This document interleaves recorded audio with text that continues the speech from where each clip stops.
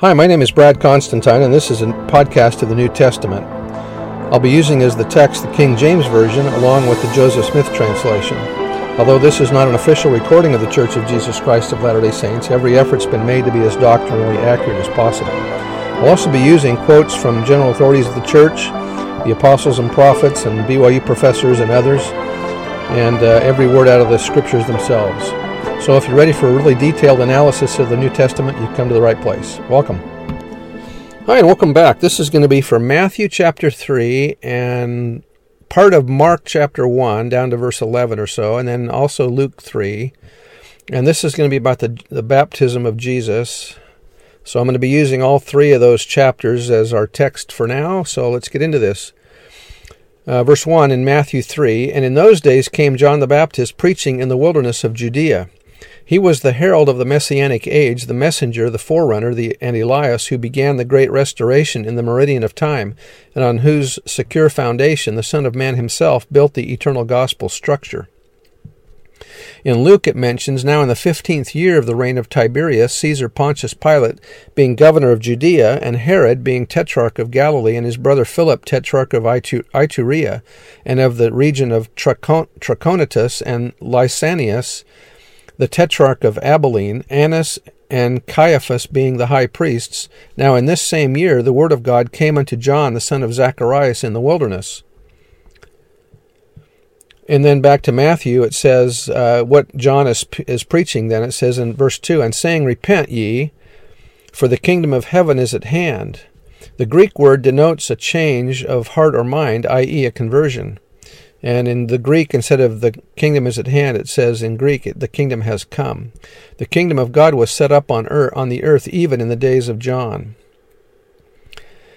And and then back over to Luke chapter 3, verse 3, it says, "And he came into the country," or he came into all the country about Jordan, preaching the baptism of repentance for the remission of sins.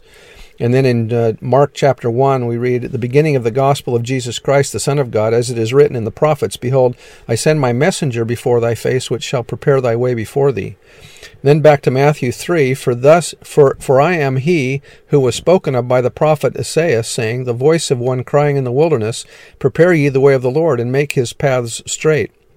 This is also a call to us today to be morally straight. We need repentance today. The mission of John was to get a people ready for the promised coming of the Messiah, who would bring the gift of the Holy Ghost, and thus spiritual rebirth. His preaching was to awaken the people to have sufficient faith to repent, be baptized, and accept Jesus as the Christ, along with his baptism of fire. And that's the same mission that we have today. In Mark verse 3, it says, "The voice of one crying in the wilderness, Prepare ye the way of the Lord, make his paths straight." And then back to Luke chapter 3, the Joseph Smith translation says in verse 4, "As it is written in the book of the prophet Isaiah, and these are the words, saying, The voice of one crying in the wilderness, Prepare ye the way of the Lord, and make his paths straight. For behold, and lo, he shall come, as it is written in the book of the prophets, to take away the sins of the world, and to bring salvation unto all the heathen nations, to gather together those who are lost, who are of the sheepfold of Israel. Yea, even the dispersed and afflicted, and also to prepare the way and make possible the preaching of the gospel unto the Gentiles, and to be a light unto all who sit in darkness unto the uttermost parts of the earth, to bring to pass the resurrection from the dead, and to ascend up on high, to dwell on the right hand of the Father, until the fullness of time. And the law and the testimony shall be sealed, and the keys of the kingdom shall be delivered up again unto the Father." That'll probably happen at the meeting at Adam-on-Diamond. "To administer justice unto all, to come down in judgment upon all, and to convince all the ungodly of their ungodly deeds which they have committed, and all this in the day that he shall come. For it is a day of power, yea, every valley shall be filled, and every mountain and hill shall be brought low. The crooked shall be made straight, and the rough ways made smooth, and all flesh shall see the salvation of God." That sounds a lot like the second coming, doesn't it? Back over to Matthew, verse 4, "The same John had his raiment or garment of camel's hair, and a leathern girdle about his loins." He's wearing clothes that are similar to Elijah. This was the clothing that the people recognized as the clothing of a prophet. He probably wore it to attract as much attention as possible. That's by Elder McConkie in The Mortal Messiah. "And his meat was locusts and wild honey." The Greek word used in the text refers to the insect. Ew. That doesn't sound very appetizing, does it? And then let me read a couple things here. Elder McConkie says that he was married, had children, and lived as normal a life as his ministerial assignments permitted. We cannot doubt. He being married and having children, there may be literal descendants of Aaron and John the Baptist on earth today. If John was married and his children, what about Jesus? Wouldn't he also have been married and had children? Verse 5 of Matthew, back again, says, Then went out to him Jerusalem and all Judea and all the region round about Jordan. And many were baptized of him in Jordan, confessing their sins. And then back to Mark, verse 4. John did baptize in the wilderness and preached the baptism of repentance for the remission of sins. And there went out unto him all the land of Judea and they of Jerusalem. And many were baptized of him in the river Jordan, confessing their sins. Then back to Matthew, again, verse 7, But when he saw many of the Pharisees and Sadducees come to his baptism, he said unto them, O generation of vipers, who hath warned you to flee from the wrath to come? In other words, who warns the snakes and other vermin of the fire used by farmers to clear his field after the harvest? No one does. So who warned the Pharisees and Sadducees of the fire that will come in the future, that will cleanse the earth? And why are they coming to John's baptism? They have not repented or changed their view of the law of Moses or the coming of the Messiah. Therefore John declared that in order to avoid the future cleansing of this earth, they must bring forth therefore fruits meet for repentance. Baptism would be of no avail to those who had not come in the spirit of repentance, which was the case with these people. And then back over to Luke, verse 7, he says, Then John said to the multitude that came forth to be baptized of him, crying against them with a loud voice, saying, O generation of vipers, who hath warned you to flee from the wrath to come? Back to Matthew, verse 8, the Joseph Smith, Why is it that ye receive not the preaching of him whom God hath sent? If ye receive not this in your hearts, ye receive not me. And if ye receive not me, ye receive not him of whom I am sent to bear record. And for your sins ye have no cloak. Repent therefore, and bring forth fruits meet for repentance. He says, in talking about ye have no cloak, he's talking about that the atonement could cover them if they would just repent. John is saying three things. He was the Elias to prepare the people to receive Jesus, who was coming. Those who reject the servants of the Lord will not accept the Lord himself when he comes, and the atonement of Christ cannot cover the sins of those who do not accept him. The atonement acts as a cover or cloak that conceals our sins from the justice of God. Those who reject the Savior will have nowhere to hide, nothing to cover them in the day of judgment, as they cry out, To the mountains fall on us, and to the hills cover us. Back to Matthew, verse 9, And think not to say within yourselves, We are the children of Abraham, and we only have power to bring seed unto our father Abraham. For I say unto you that God is able to of these stones to raise up children unto Abraham. Into Abraham means to be adopted. All who accept Christ will be adopted into the Abrahamic covenants and into the kingdom of the Lord. This opens the gospel net to the four corners of the earth. John's forceful assertion that God could raise up from the stones of the riverbank children to Abraham meant to those who heard that even the lowest of the human family might be preferred before themselves unless they repented and reformed. But John's stinging rebuke was that of these stony Gentiles, these dogs, these lowest of all creatures in the Jewish mind. God is able to raise up children unto Abraham. Our Lord's forerunner is teaching the principle of adoption, that Abraham is the father of all them that believe, both Jew and Gentile, that through belief in Christ all men become Abraham's seed and heirs according to the promise. Remember that President Nelson in conference October of 2020 mentioned that those that are of Israel are those that let God prevail. And so we can become of the house of Israel just by letting God prevail, by being baptized into his church and by receiving the covenants that he's instituted. And back over to Luke, it says in verse 8, Bring forth therefore fruits worthy of repentance, and begin not to say within yourselves, Abraham is our father. We have kept the commandments of God, and none can inherit the promise but the children of Abraham. For I say unto you that God is able of these stones to raise up children unto Abraham. So again, the Gentiles will come first there. Back to Matthew, verse 10, And now also the axe is laid unto the root of the trees. Therefore every tree which bringeth not forth good fruit shall be hewn down and cast into the fire. And then back over to Luke, verse 10, And the people asked him, saying, What shall we do then? He answered and said unto them, He that hath 2 coats, let him impart to him that hath none, and he that hath meat, let him do likewise. Then came also publicans to be baptized, and said unto him, Master, what shall we do? And he said unto them, Exact no more than that which is appointed unto you, for it is well known unto you, Theophilus, that after the manner of the Jews, and according to the custom of their law in receiving money into the treasury, that out of the abundance which was received was appointed unto the poor every man his portion. And after this manner did the publicans also. Wherefore John said unto them, Exact no more than that which is appointed you. And the soldiers likewise demanded of him, saying, What shall we do? And he said unto them, Do violence to no man, neither accuse any falsely, and be content with your wages. And as the people were in expectation, and all men mused in their hearts of John, whether he were the Christ or not. So you can see some of the things that he's preaching here that are similar to what Jesus will preach later on. Back over to Matthew, verse 11, I indeed baptize you with water upon your repentance.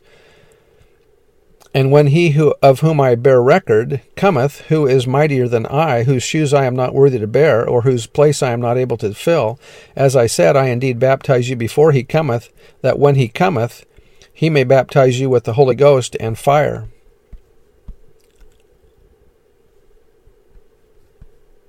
The Aaronic priesthood performs the outward ordinance of baptism, but it takes the Melchizedek priesthood to bring the inward and spiritual chains by which sin and evil are burned out of a human soul as though by fire.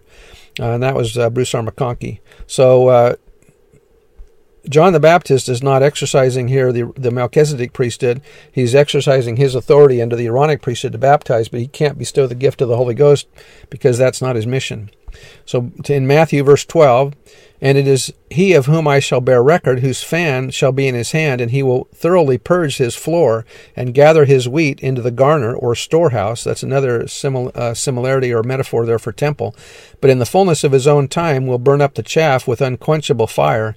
Thus came John, preaching and baptizing in the river Jordan, bearing record that he who was coming after him had power to baptize with the Holy Ghost and fire. And then back over into Luke, verse 17, whose fan is in his hand, and he will thoroughly purge his floor, and will gather the wheat into his garner, but the chaff he will burn with the fire unquenchable. And many other things in his exhortation preached he unto the people. But Herod the Tetrarch, being reproved by him for Herodias, his brother Philip's wife, and for all the evils which Herod had done, added yet this above all, that he shut up John in prison. So this is mentioning John being in prison, but that doesn't happen for a while in the narrative. So let's go back to Matthew, verse 13. And then cometh Jesus from Galilee to Jordan. Now this is about an 80 or 90 mile hike from Galilee down to where John is, unto John to be baptized of him.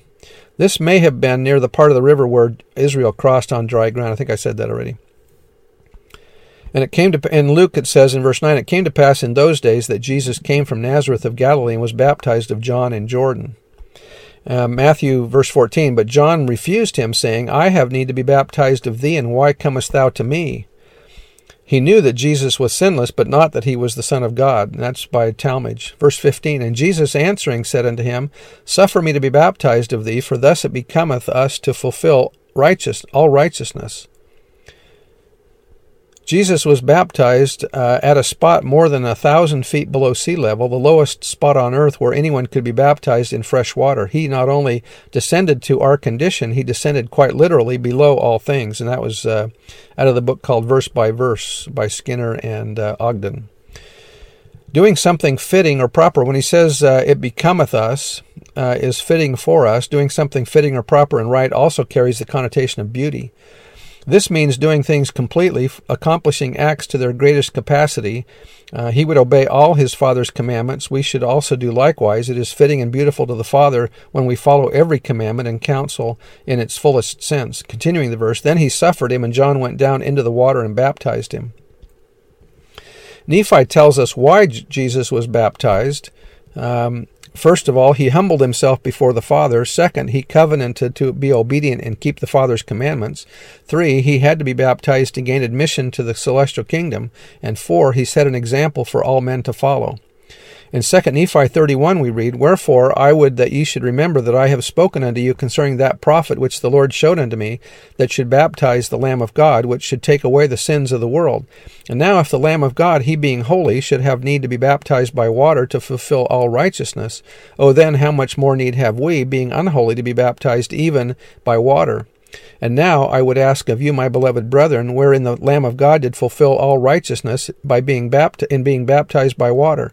Know ye not that he was holy? But notwithstanding he being holy, he showeth unto the children of men that according to the flesh he humbleth himself before the Father, and witnesseth unto the Father that he would be obedient unto him in keeping his commandments.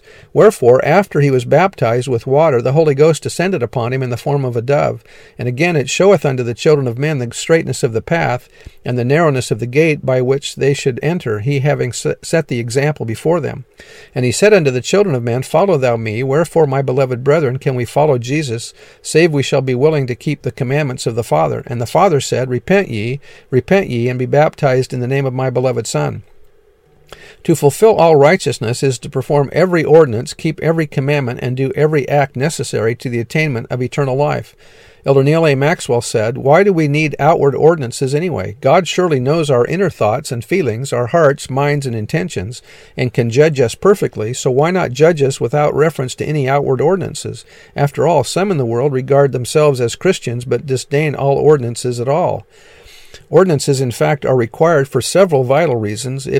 To begin with, ordinances show our visible outward obedience to the Lord and his plan of salvation. So back to Matthew verse 16. And Jesus, when he was baptized by immersion, went up straightway out of the water, and John saw, and lo, the heavens were opened unto him, and he saw the Spirit of God descending like a dove, and lighting upon Jesus. The prophet Joseph Smith said that John led the Son of God into the waters of baptism and had the privilege of beholding the Holy Ghost descend in the form of a dove, or rather in the sign of the dove, in witness of that administration. The sign of the dove was instituted before the creation of the world, a witness for the Holy Ghost, and the devil cannot come in the sign of a dove. The Holy Ghost is a personage and is in the form of a personage. It does not confine itself to the form of a dove, but in sign of the dove. The Holy Ghost cannot be transformed into a dove, but the sign of the dove was given to John to signify the truth of the deed, as the dove is an emblem or token of truth and innocence. Elder McConkie said, It thus appears that John witnessed the sign of the dove, that he saw the Holy Ghost descend in bodily shape of the personage that he is, and that the descent was like a dove. Okay, Matthew verse 17, and lo, he heard a voice from heaven saying, This is my beloved Son, in whom I am well pleased, hear ye him. Fortified by the Holy Ghost, we may face our trials and temptations, knowing we are not alone. This also shows that the Godhead consists of three distinct beings. The voice of the Father has been heard on very rare occasions on the Mount of Transfiguration, in announcing his Son to the Nephites, and in presenting his Son to Joseph Smith, and here at Jesus' baptism. So anyway, that's the end of the chapter that we'll read today, and come back tomorrow for some more exciting information about the New Testament. See you then. Bye.